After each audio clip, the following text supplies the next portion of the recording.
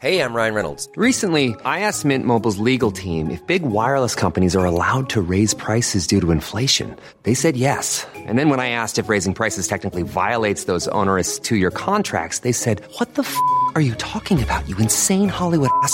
So to recap, we're cutting the price of Mint Unlimited from $30 a month to just $15 a month. Give it a try at mintmobile.com/switch. $45 up front for 3 months plus taxes and fees. Promo rate for new customers for limited time. Unlimited more than 40 gigabytes per month. Slows full terms at mintmobile.com. Before we start today's podcast, a quick heads up on SheerLuxe's VIP Club.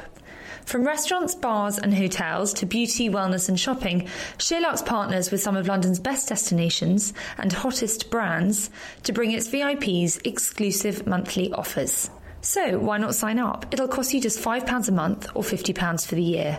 Use your card once or twice and you'll have made that amount back in no time. For more information, visit SheerLuxeVIP.com.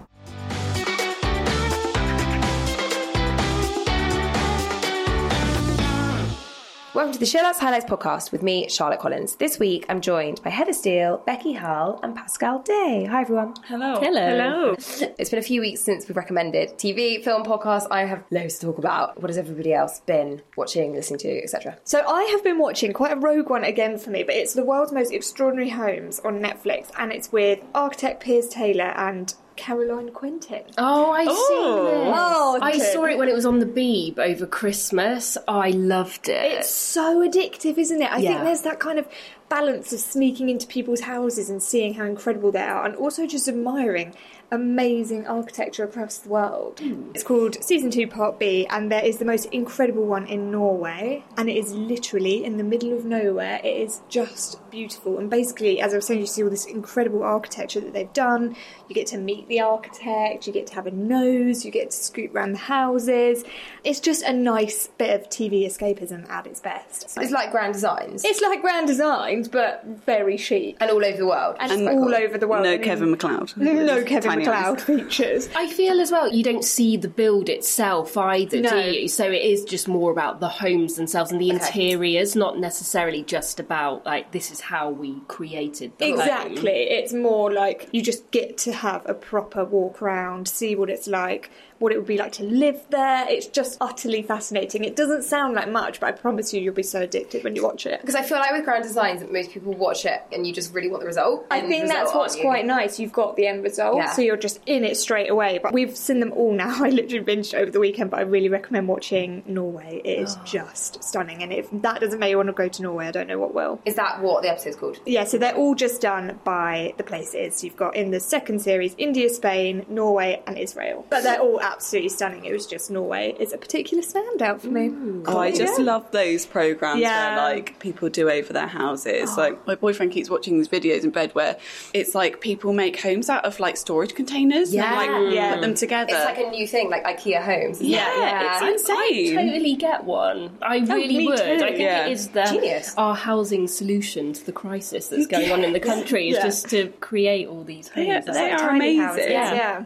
I've already bored Pascal and Becky with this, but speaking of property programmes, two of my friends were on George Clarke's Old House New Home on Channel 4, and I hadn't seen that one before, but again, I'm the same as you, Becky, love a property programme. What happens on Old House New Home? So they usually focus on two couples or families who buy an old, sort of usually a Regency or sort of Victorian house, or one where there are restrictions in place, and then with the help of George, you can recreate it and make it modern, so how we create modern spaces in old buildings. Cool. My friends did it in Margate, and I knew that they bought this place, but it was amazing actually watching it on TV because none of us, like friends-wise, had actually seen it. So it's a period property from when? What does it look like? Yeah, so it's a Victorian sort of semi-detached, and there used to be 5 rooms on the ground floor, and they've knocked through all of them, so it's just this huge sort of space with lots of glass at the back. So yeah, really modern. From the front you wouldn't really be able to tell because it's got all the period details outside, but they've got like the most dream-worthy kitchen and a huge sort of diner /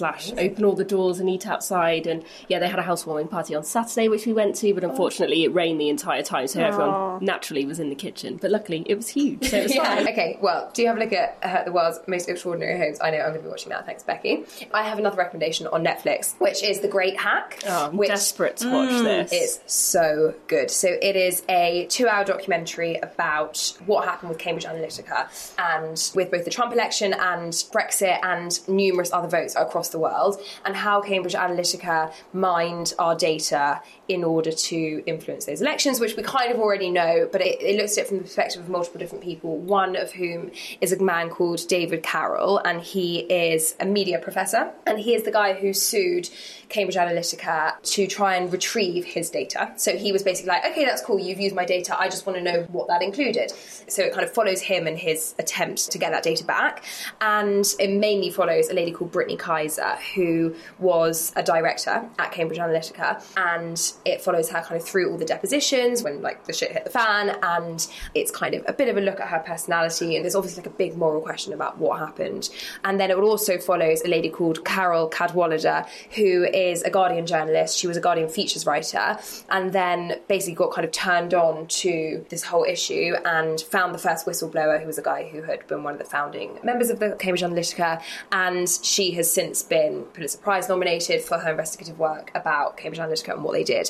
So it basically breaks down exactly what it takes to influence an election in the way that arguably Cambridge Analytica did. So basically, the short of it is that media companies, whether it's Facebook or Instagram or Google or Amazon, have over 70,000 data points on every single person in this world. And the scariest bit about it is they don't just use those data points to build a profile on your habits, it's about your personality. So they can deduce anybody in the world, anyone in any given country, into a particular personality category based on their data points, which they can then use to influence those people. So the way it worked with, let's say, the Leave campaign is they don't target the people who are definitely going to be Leave or definitely going to be Remain. They target the margin in between the people who are undecided.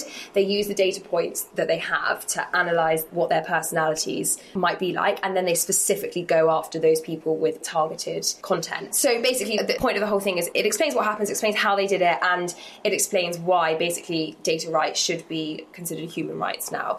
But I can't explain it. It is the most fascinating watch, and as a follow-up, I listened to Carol Cadwallader's TED Talk as well, which is available on the podcast app and is really worth listening to, because the facts and figures in this documentary are horrifying, but her kind of rallying cry in this TED Talk is like spine-tingling. It is so scary. So it is mad, isn't it? It's scary. It does scare me. It is mad. God, I should have watched that. So that Kaiser woman, she's bad. So that's a kind of grey area, and also that's why it kind of becomes a bit of an analysis about her and the morality of it, because she basically came forward, arguably she jumped before she was pushed, to be like a, inverted commas, whistleblower. So before... That's what I thought she was. Yeah, well, she the one who'd gone into hiding or saying that she's had to she went into hiding. Exactly. Yeah. She like went into hiding in Thailand, and then she flew back to be like, I'm going to confess everything, you know, I'm going to explain what we did, so I've got nothing to hide. But then stuff, I won't ruin it, but stuff emerges about people she was meeting with and countries she was meeting with, and it's up to you to decide whether you think she's kind of a goodie or a baddie, but she kind of has her own personal circumstances that might lead to why she did these things. So yeah, there's also that kind of personality element going on in the documentary too. I'm down for it. I'm definitely going to watch that this weekend. Heather, there's a book that you have read and that you kindly lent to me, and I was away this weekend and I devoured it in 48 hours. You read it all? I read it all. I absolutely loved it. So it's Three Women by Lisa Taddeo, who is a US journalist who essentially spent 10 years interviewing and following hundreds of subjects, and then eventually settled on these three women who are across various different states in the US in very different circumstances. And the result is a non-fiction book that focuses on all three women at separate times. But don't you think it reads like fiction? It was so gripping. The way she writes is so beautiful that I felt like I was reading short stories about these women. If it was fiction, then my only criticism of it would be, this is too unrealistic. I'd be like, this is just silly. This would never happen. So the fact that these are the true stories of these women is what completely makes it, it takes it from being a 90% book to an 100%, because it's got that validity. Yeah. So one of the women was discovered by Lisa because she was in a trial where she'd accused her teacher of having an affair with her when she was 17. Now, when the book was written, she was 23 years old, and the teacher had just been nominated North Dakota Writer's Teacher of the Year. And I think after years of all this misery, because they weren't in a relationship anymore, but she still obviously clearly had feelings for him. But I think when she finally saw that he'd, really moved on with his life and was now getting all this acclaim, and she was older and realised actually that what he did was wrong. Yeah, I think it was more that she came to the realisation at an age that it was abusive. Exactly. Or manipulative at the very least. Exactly. So, yeah, she took him to court, and it says straight up, so it's not revealing anything, but, yeah, she was not believed at all. They believed the man over her. So even that story in itself is so interesting about who we choose to believe based on age and circumstances and family circumstances. And there's so much evidence against him, but, yeah, he was found not guilty. It's our prejudices, isn't it? Exactly. Yeah. And I think the point she's trying to make towards the end of the book is that we should all be less judgmental, especially women towards other women. We should definitely cut each other a bit of slack. So the other two women, the second is a lady who is kind of ended up in a bit of a loveless marriage, isn't really sure how she got there. So again, this isn't a spoiler, has an affair with her high school boyfriend. And then the third is a woman who kind of seemingly had it all, life of great privilege, ended up marrying a guy. And the theme that dominates their marriage is that he likes to watch her have sex with other men. And that's just like their thing. And sometimes it's threesomes, but more often than not, it's just her with another man. He's either there watching or she's sending him videos. Yeah. So that's kind of what I mean about the far-fetchedness of it. But what I want to know, like, there's a lot of really explicit sex in there. Yeah. And it's not just explicit, it's really detailed. Like, I want to know how... I know she spent 8 years with these women, but how does she get... Is it true? Like, so the most explicit sex scenes are with Lena. So that's the lady who's having the affair with her high school boyfriend. And Lena was just so open with her. So Lisa was living in the area while she was kind of following her around, so to speak. And after Lena had had sex and Aidan, which is the high school boyfriend, had sort of driven off, Lena would call Lisa straight away and say, this is exactly what happened. And then Lisa would drive there once she'd left just to be like, what's the temperature like? How dark is it? Wow. What did it look like wherever they'd been, whether it was a motel room or they used to drive to this sort of swampy area. She'd drive straight there to like just take in the sights and sounds and smells just so she could really get that. I take it these are pseudonyms. No. So only Sloane's is a pseudonym. Because I've tried to find these women. Straight away, if you Google Aaron Nodal, which is the teacher's name, everything comes up, because that's the first thing I did once I finished the book. I needed to know. And Lena's a real person as well. Lena's a real person. Aidan's a real person. It's brilliant. Yeah. It's not like anything I've ever read before. Yeah, it's such a journalistic feat to have dedicated so much of your time to uncovering this. Because originally she wanted to write about male desire, but she said that she interviewed so many men and theirs was all exactly the same. Yeah. Like there was only one route and one destination, whereas with the women it was so complex that she... I can imagine. And she said the reason she chose those three women is, this is all in like the intro, is because each one of them is relatable. And I said, I won't tell you which one, but there was one that I was like, fuck yeah, I really relate to this person because it goes so deep. It gets so uncomfortable in how people feel and how women feel and why you do certain things. And I reckon everybody can relate to one of them.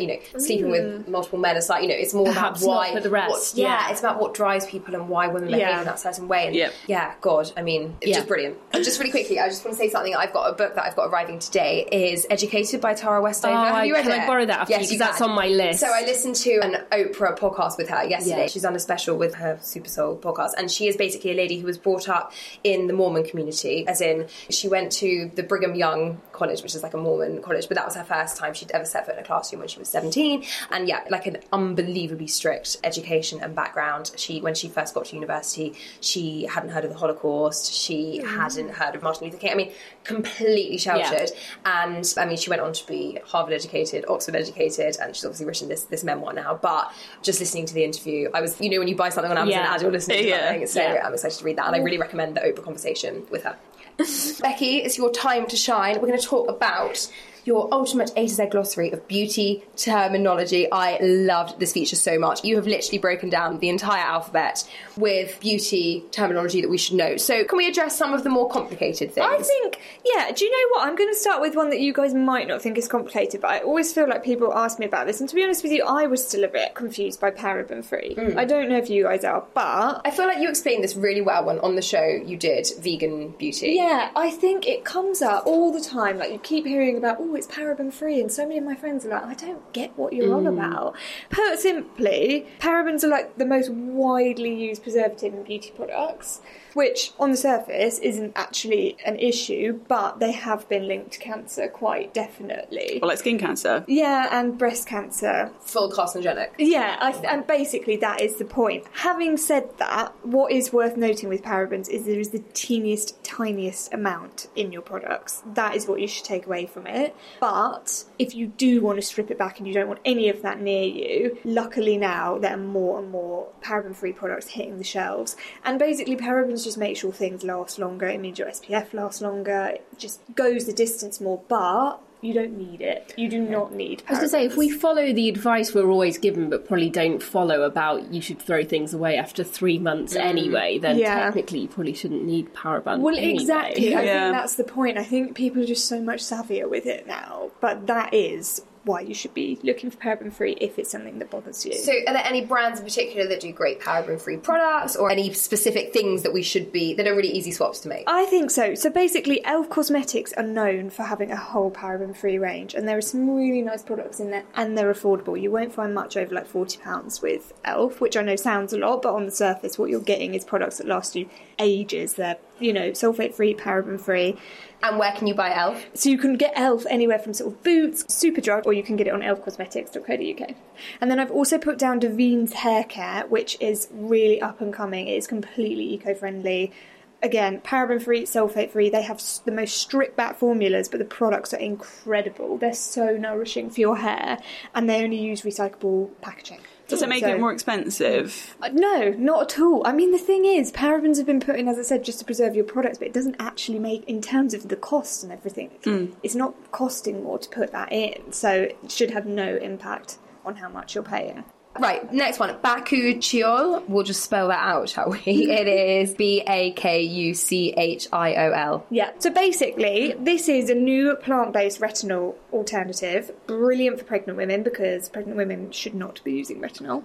And it really has taken off this year. It was actually one of the biggest buzzwords for 2019, and it was one of the biggest trends on Pinterest. But the idea is it just doesn't take its toll on your skin as much as retinol, because it's incredibly harsh, the original vitamin A. So this is completely stripped back, and it doesn't have, it's not going to overly sensitise your skin. It's got loads of antioxidant and anti-inflammatory properties, so you're not going to have that same harsh reaction, but you are still going to get the smoothing effects. It's really worth trying, and I've put down the Inky list, but another one is BB Beauty. They're incredible. Okay, and what else have we got? Mandelic? So Mandelic is actually one of the best AHAs. It's really similar to lactic acid, and again, it's still an exfoliant, but both lactic and Mandelic are known for being really, really gentle. So if you're new to like the AHA game, they're the two you should look out for, because the molecule size is like much bigger than glycolic, which basically means it doesn't penetrate so deeply. So you're just getting really gentle effects. It really is a science, isn't it? Maybe this is why I can't get my head around beauty. But then that's also why it makes sense as to why products don't work on everyone either. Because that's why technically I guess we should all just be going to a dermatologist or whoever who can tell us exactly what we should be using, because everyone's different. Everyone is so different. But I mean, I use the Dr. Dennis Gross peel pads, and they've got Mandelic and lactic acid.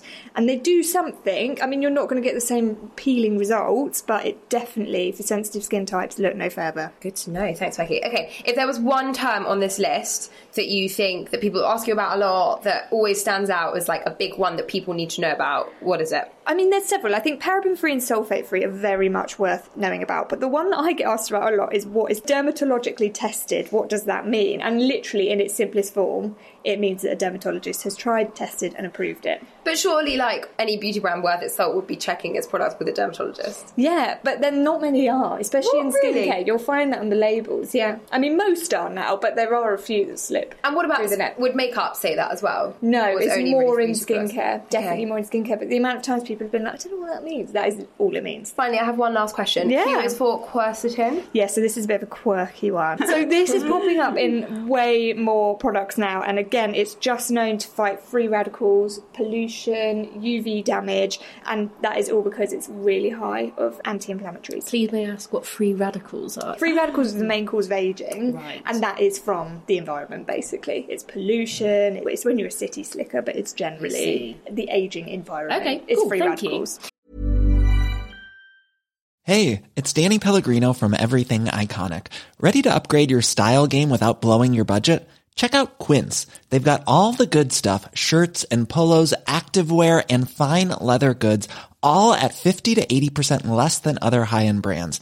And the best part? They're all about safe, ethical, and responsible manufacturing. Get that luxury vibe without the luxury price tag. Hit up quince.com/upgrade for free shipping and 365-day returns on your next order. That's quince.com/upgrade. Hey, it's Ryan Reynolds, and I'm here with Keith, co-star of my upcoming film, If, only in theaters May 17th. Do you want to tell people the big news?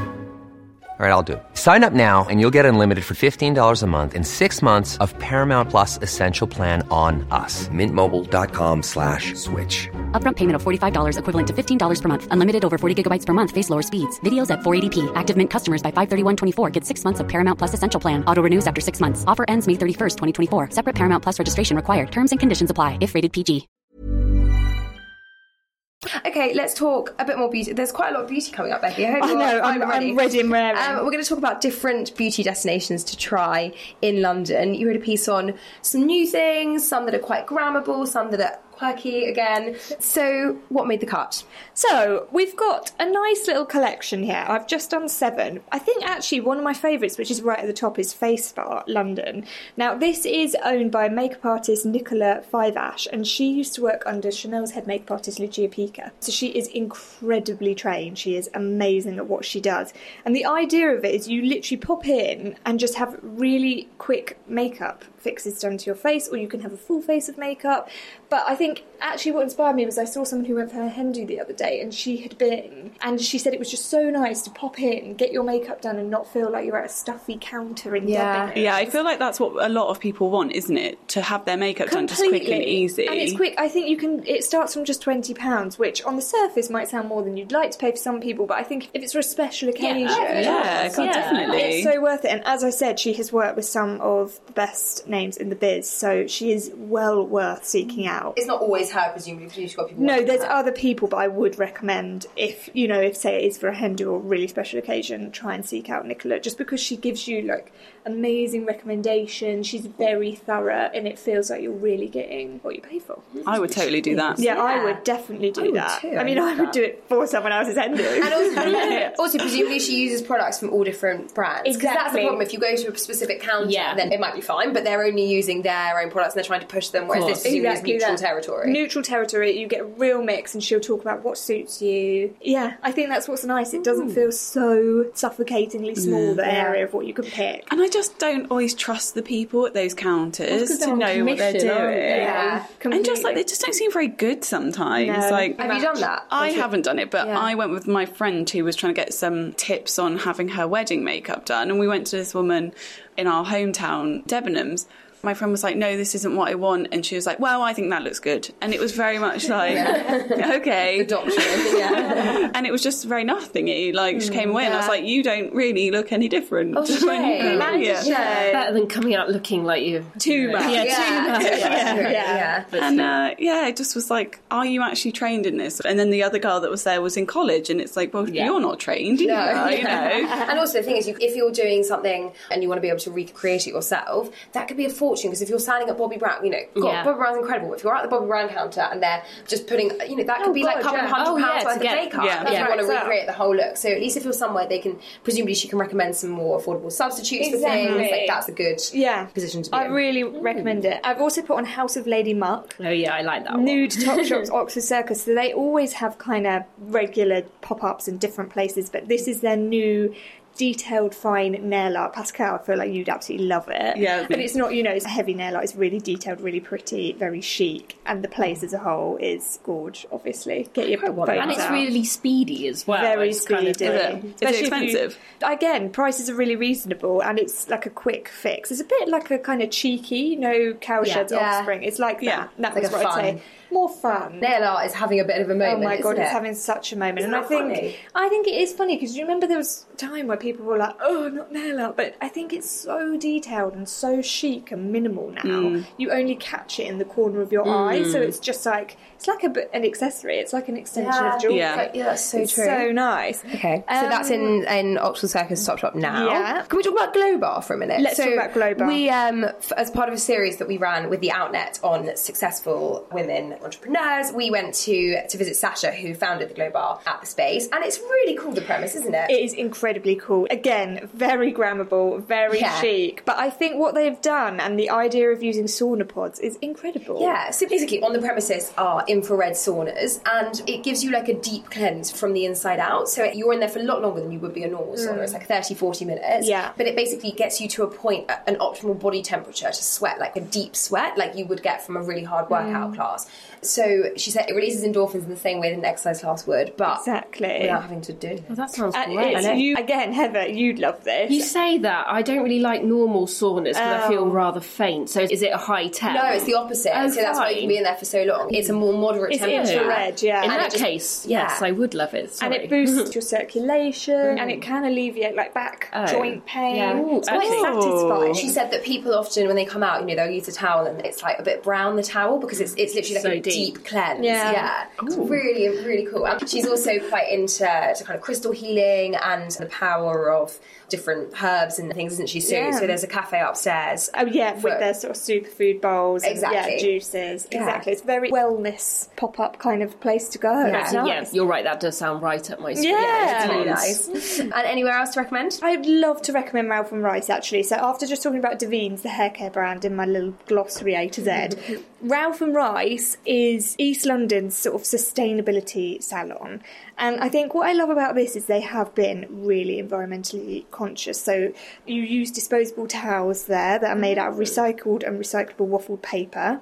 The idea is that when you buy the hair care products they use, you take them back in and you get refills. That's a good idea. So they have literally thought of everything, but without compromising on style or anything like that. It's got that kind of shabby chic vibe. It's quite cool. It's a really nice new salon to try if you are definitely on the more sustainable side. And price point? Price point anywhere from sort of £45 up, but I really recommend checking it out. And also the inside of the salon was designed using cork, and the idea of that is it doesn't harm the trees. Okay, cool. Well, if you are looking for more recommendations of fun or different or quirky destinations in London for beauty, then do have a look at the piece on the site. Would you ditch drinks for a fitness date with exercise on the rise and casual drinking on the slide? The fitness date is the perfect combination for active singles looking for love and keen to stay healthy. Pascal, this has got your name all over it. So tell me, would you ditch drinks for a fitness date? I feel like I know the answer to this question. No. Of course I wouldn't. So where did this come from? Is this like really a trend? Are people doing this? Apparently so. I got sent an email, with all the stats and stuff in it. But it is more like people going on like hiking dates. Not so much going to holding hands on like on a treadmill or anything like that. I don't know, I just think it sounds truly awful. So what is a dream for, I know you've been in a relationship for quite a while, but what is a good first date? I presume this is the first date, this is like early stages of dating situation, so what is your idea of a good date? Probably just something where someone buys me a lot of food is my dream. When me and my partner went out on our first proper date, we'd gone to a party the night before and someone had a swimming pool. And we'd had a few drinks, and I don't recommend drinking and swimming at all, but I was kind of like, I'm going to show off and I'm going to show how good at swimming I am. That is sort of a fitness date. There is sporting activity involved in your first date. Carry on. So I jumped into this pool and then I just swam straight into the wall.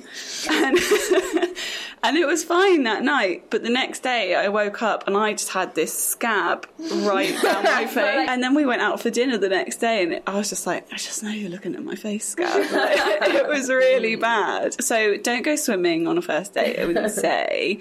But I don't know. I can totally imagine gyms actually setting up date nights. All like speed dating in the classes gym. for singles, which would be my idea of hell. Fair. So, yeah. Heather, did you go on a gym date? Not a gym date, no. Again, when I first started reading it, I was just like, no. I can't imagine anything worse. I look awful in a gym kit because I just can't be bothered to keep updating it with stuff that actually looks half decent. And because I'm so pale, I'd go really bright red and really sweaty, so I'd just look awful. I wouldn't be able to talk either. I'd be too puffed out. Exactly, yeah. I think just all in all, it wouldn't be a good first impression. But then as I started reading it, I would definitely go on a first date where you like grab a coffee and then go for a really long walk somewhere. I'd be well up for that. We talked a lot about how walking meetings are a good thing, and it's because you don't have to kind of make direct eye contact. It's a lot easier for chat to just flow. So therefore, surely that should be applied to dates as well. You could point things out. You're obviously walking past lots of different things. So yeah, if a lull begins, you can very easily pick the conversation back up. And depending on where you were walking, obviously, if like Pascal said, you were going for a hike, there's kind of you've got to stick with it. But if you were just walking around a nice like Victoria Park or something like that, if the date wasn't going great, there's a kind of a natural, quite quick, if you want, end point, so you could zoom off. That's if true. It wasn't going well, because that's the only thing. It's quite easy to get out of a normal date, whereas like you can just be like, oh, someone's calling me. But if you're like stuck in the middle of a park, Becky, what about you? I mean, guys, I love a little weekend walk. I'm all here for that. You're a rambler. Yeah, I'm into a bit like you, Heather. I love a long walk. I'm here for that. But you would never get me on a spinning class on a date. Like, sorry, no one needs to see that. Not on your first few dates. I'll save that for when we've been together for like 10 years. Do you know what I mean? No one needs to see not even then. Maybe not even then. No one needs to see me red, sweating, drip. Because then what have you got? Do you know what I mean? What are you left with? If you went out afterwards, especially if you went to like a nicer gym, you'd spend ages getting ready to then go for a meal or something, and they'd just be like, for me, where are you? It's too much. But having said that, I'd be down for like a little punting or something. Oh, cute. That's a good idea. Yeah, I thought, why not? Or like bowling. Yes. Yeah, bowling counts. Yeah, that's a good one. I like bowling. I love flag in the Sherlock's office. I have to say I'm completely different to you lot, and I actually love the idea of doing a proper... So I don't like walking. I really don't. I like being sedentary or doing like really hardcore exercise. I don't like much in between. I love a gym class. I wouldn't just like go to the gym with someone. That would be weird. Yeah, but weird. Like a Soul Cycle class or like a Cobalt. I think you want to pick a class where you can kind of show off but not die. So like spinning is perfect because spinning you control how hard you're going. Very so you can make it look like you're working really hard, but you don't have to really be out of breath and dying. So I think tactically picking your class is But it's wise. not really a date if you can't talk to someone. Like in a spin class, you can't be like, oh, how's it going? No, they're definitely. How are you doing? Do you have any brothers or sisters? It's not going to work. No, but I think there has to be like a coffee or something either side of it. A smoothie, some kind of health drink either side. But I think the idea of doing an activity is really great. And actually, if that's something that's a big part of your life, like for Ben and I, that is quite a big part of our life. So that would be quite a good bonding thing, rather than just talking about it. Like if you are having an awkward first date and you're like, so I like spinning, it gives you the opportunity to like, I don't know, you can chat about the class afterwards, the music. Yeah, it's definitely an icebreaker. Yeah, it's an icebreaker. Yeah, exactly. Yeah. Also, another thing is not everybody drinks. That is the other thing that we often forget, that not everybody drinks. So if you're not boozy, then it's quite a good alternative. Very good alternative. Any other suggestions for things that are good date ideas that aren't sporty and aren't boozy? Niche, I know. Crazy golf? Oh, that's I feel like that's as sporty as bowling, but it's not like strenuous, is it? Pascal, maybe we would be into sport, don't you? I think you're more into sport dating than you think you are. What about like a class? Is that weird? Is it weird to go and do like... I think if a guy said to me like, let's go and do some pottery, I'd think that's quite Oh my god, I'd love that. Yeah, if I got us to go plate painting or something. Do a bit of like that. the ghost thing. Yeah.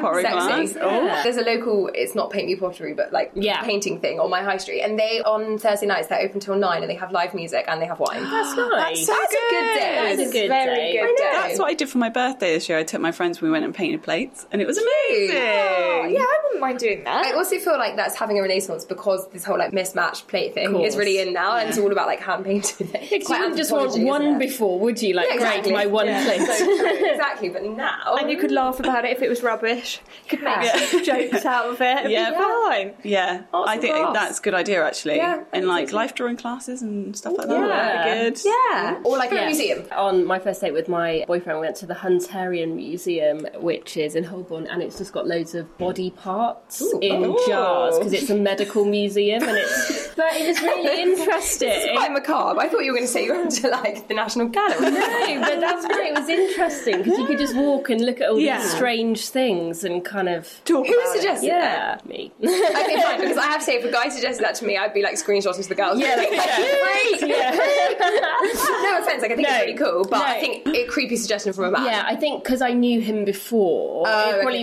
it wasn't like a bloke out of the blue, like, do you want to go look at some stuff in jars? Yeah. Like, no, none of that. But you knew that he'd be interested. Exactly, and he'd mentioned having been himself before. But yeah, again, I think if you did go to a gallery, it's quite hushed there, so you can't really talk. Whereas if you go somewhere where it's sort of a bit more interactive or got talking points, that's another good thing. Yeah. Me and Ollie went to Prague when we first got together, and we went to the Torture Museum there and then the Sex Museum straight afterwards, and they are basically the same thing, like exactly the same. I was like, are we still in the same museum? That's not okay. No, it was weird. There was one man, he was wearing this big puffer jacket, and he was like kept pulling out his like camera and being like taking pictures. Yeah, I was like, this isn't good. Well, I feel like both your museum trips took a slight turn for the worse. Hey, I loved mine. It's still together. It worked out. Personally, I think that V&A is more up my street. But anyway, sure, each to their own. Okay, well, if you are wondering whether a fitness day or otherwise, just look at the lifestyle content. There's loads of ideas. Okay, we're going to revisit the topic of hen do's now. I know we've talked about them quite a lot on the podcast before, but we wrote a piece on how to organise a stress-free hen. And Heather, are you in the midst of organising one? I am, at the end of September. So I thought we could just run through the tips in this piece and share our wisdom. So, how's it going? It's going all right, actually. Almost too well, because it's approaching and there haven't been any sort of dramas yet. So I'm waiting for that to happen, really. And I think, obviously, the closer we get to the date, just booking a few last-minute things now. So I'm just worried that all of a sudden the costs are going to escalate slightly and I'll be the one who's arranged it. I'm arranging it on my own, essentially, because I'm the only bridesmaid and I don't really know many other people going on the hen do, so it's a bit of a solo mission. That's hard. Yeah, that's really hard. But thankfully it's in London and nobody else lives here, so I feel like I've got it covered. It's my job to know where are good places to go eat and drink and do things. So I'd love you to organise my hen. I know. But yeah, we've got the accommodation, but we booked that, like the piece said, get organised early, so we booked that at the beginning of the year. We're staying in an Airbnb, a nice one, so that's all organised. The girls have booked their train tickets from Grimsby, that's all paid, that's all done and paid for. Booked the main activity, that's all done. So there's just, now I've booked the restaurants and things, but it's just a few little things, because I've tried, again, the piece says, like, don't overdo it, because it is London. We're going to be travelling around a little bit as a group. I've tried not to pack it too much, because I think when I first did, like, we could do this and we could go here and we could do this, actually when I thought about it, it was like all of us doing all of that's going to be too much. And I've actually factored in a lot of getting ready time before going out on the Saturday night, because even it doesn't take very long for me to get ready, but actually 7 of us all trying to get ready with one bathroom, you know, it'll take a while. And also I'll just buy loads of gin so everyone can just have drinks when they're getting ready, and I'm just trying to make it a relaxed affair for that bit rather than trying to cram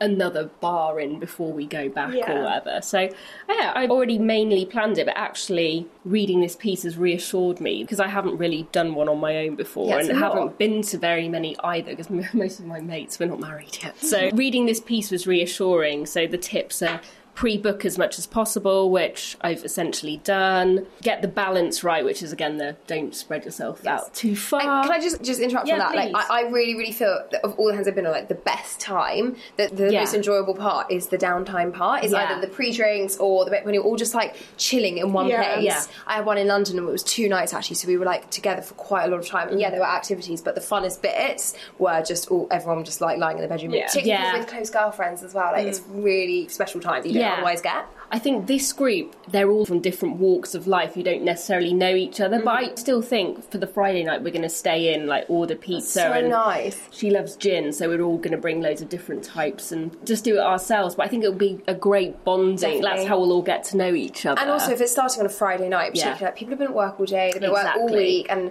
so rather than had a mix of everything, but the ones where you are forced to kind of get on it on the Friday night are quite hard work. Because you're just not in that place. Precisely.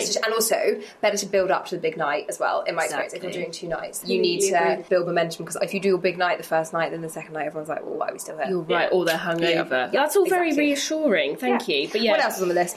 So stay calm, tensions can run high when it comes to hen do's. Again, nothing bad's happened yet, so I'm just waiting for someone to eventually be like, that's too expensive, and then it all goes a bit wrong. But for now, because the one thing I haven't done or didn't do was set a budget, because I just had no idea how much anything was going to cost. But instead, we've just been sort of paying for the odd bits since January. So every month, people have had to give me sort of 40 quid here and there every couple of months. So I feel like doing it that way meant that hopefully it doesn't seem that much if people are just kind of slinging a bit of money here and there, rather than me being like, right, everyone give me £500 when I hadn't even booked anything or knew. And so far, I think it's okay. I've so often had that where it's like, okay, hi, can you transfer £200 by the end of the week? And by the way, it's Thursday now. Like, I get that all the time, and it is so irritating. I had one this month, it was the 15th. It's like, well, that is nowhere near either payday. Yeah. No. So I think taking small money in small increments from people is kinder. Or I've been whacking it on my credit card and being like, don't worry, guys, just pay me after payday sort of thing. Yeah, that is something I wouldn't do. I have to say, I wouldn't do that either. No, that's kind of you, but... Like, people, in my experience, drop out and then they won't pay you. Well, so far, I think everyone's paid not so much, but they paid a large proportion that if they did drop out, then they're idiots. Yeah. Also, probably the fact that there's only 7 of you, exactly. people are less likely to drop out because they know that they're kind of quite and important. one of them's her mum, you know, one of them's me. So actually, it's only really 5 people that I'm having to sort of... And also there's a sneaky separate WhatsApp group, as there always is, that my friend who's getting married arranged with 2 of her most forceful mates. And so I've been running ideas past them first. I don't even know them, but running stuff past them. And then they basically, when I've suggested something to the group, they've instantly been like, sounds amazing. Oh, good. So you've got spies on the inside. So that's been super handy. You do need a force of nature in a group when you're planning a hen do. You need someone to literally make those decisions. I'm not a natural, like, right, everyone do what I want to do. So I am finding it quite unusual. Maybe that's why I'm so good at planning hens. Pascal, what's your experience? Have you planned hens before? I did plan one hen party last year, and I think I learned a lot from it. I wouldn't go abroad again. No. We went abroad because the bride wanted to go abroad. So what I learned, first of all, was to make sure everyone's on board with the plan, because I thought everyone was on board with the plan. We were going to go to Marbella, and I was like, is everyone okay with this? And everyone was like, yep. And I just took that to be, yes, we are going to go to Marbella. So when it came to the point where I was like, right, I've looked at everything, it's going to cost this much. Then everyone started kicking off and being like, well, I didn't know it was going to be this much. I wasn't in full agreement to this. And I was like, but we were. He's like, but you so were. It was kind of like, I would want everyone to, you know, maybe I'd do that a bit earlier, work out the finances earlier and be like, what does everyone think of this? Give me a strong answer of yes or no. And if you don't want to do it, say no, because we want to come up with something that's works for everyone. And I think just keeping it simple. Like, I had a great time, we all had a great time, but it was just such a nightmare to plan everything. Doing it with flights, that's a lot. It's a lot. And then everyone's messaging me separately being like, I don't want to say this in the group, but I think this and I can't afford this. People and I become like, so unindependent as well. Like, oh, what time are we meeting? Oh my God. Oh, what time's dinner? Oh, what time is You know when you've said something like 3 times and then they're like, sorry, when are we doing this? It's like, scroll up. Yeah. Scroll up in the message. What's next? It doesn't matter. Yeah. It will be nice. So yeah, I think I just wouldn't go abroad again, and I would try and just keep it more simple. And I think people have a better time then. Like, my boyfriend went on a stag party recently, and he said that every single moment was planned, and it was like, we're getting up this time, we're doing this, then we're going here, then we're doing this, and it was like, it was just too much. I know no boys like that. That is impressive. No, it was all very manly stuff, like, you know, shooting guns, and then we're going to go to the strip club and stuff like that. So it was like regimented, but very gross stuff. Yeah, so I think just keep it simple, just for your own sanity. Becky, anything to add? Yeah, so I'm currently planning my best friend's next year. Sorry. But hers isn't till next year. We have more time, and I am incredibly lucky that her maid of honour is her sister, so we're kind of doing it together. And we have found somewhere, and the best thing I would say is if you do kind of know where you want to go, do get in touch with with them as soon as you can, because you're more likely to get a deal, and we have been able to get a massive discount because of how early we've got in touch. And also, we did her sister's hen do last year, and that was abroad, and I think the one thing I learned is, you have to be a massive yes person. So many people on that hen do suddenly were like, we were all like, oh, we're going wine tasting now, and people would just be like, oh, I don't want to come. Yeah, no, you can't show that you don't like that. So you have to be a yes person. If you're a participant. If you're going, you're going. So do it for the bride, like even if you hate the person who's organised it and they've been militant and stolen all your money. Exactly. You're there for the bride. You're there for the bride. So I think that's one of my biggest things. And I think also, like you said, just say if you don't want to do something rather than beat around the bush, because it wastes everybody's time. You end up losing deals, you end up losing money. So I think that's what I have learnt so far. But again, keep it simple, keep it fun. And I think the one thing I saw in this, which I think is really true, is keep the bride involved to a certain extent. Yeah, it's like, what extent do you go to? She has no idea where we're going, but she kind of wanted to know that we're going to have a communal space. Like, I think little things just for them to know that they can plan ahead. Particularly if you're a bride as well who's been on a few, so you might have some prerequisites. Yeah. So if the bride likes to eat healthy food, then don't just serve pizza the whole weekend. Just consider the bride. But also the other thing is that I really think that sort of more importantly than the bride is everybody else on this hen. The bride hasn't paid.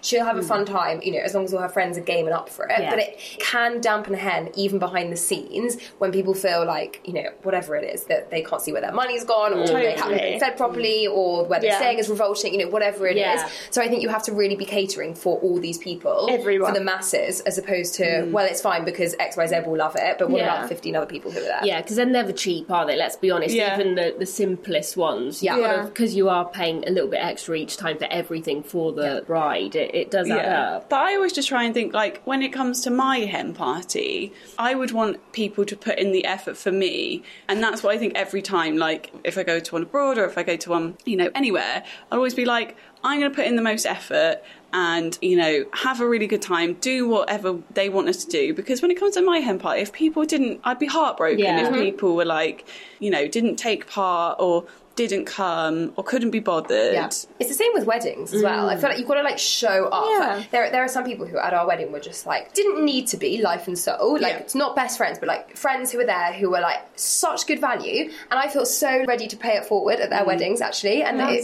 really surprised by it. People who hit the dance floor with real enthusiasm early, or they're just smiling the whole time.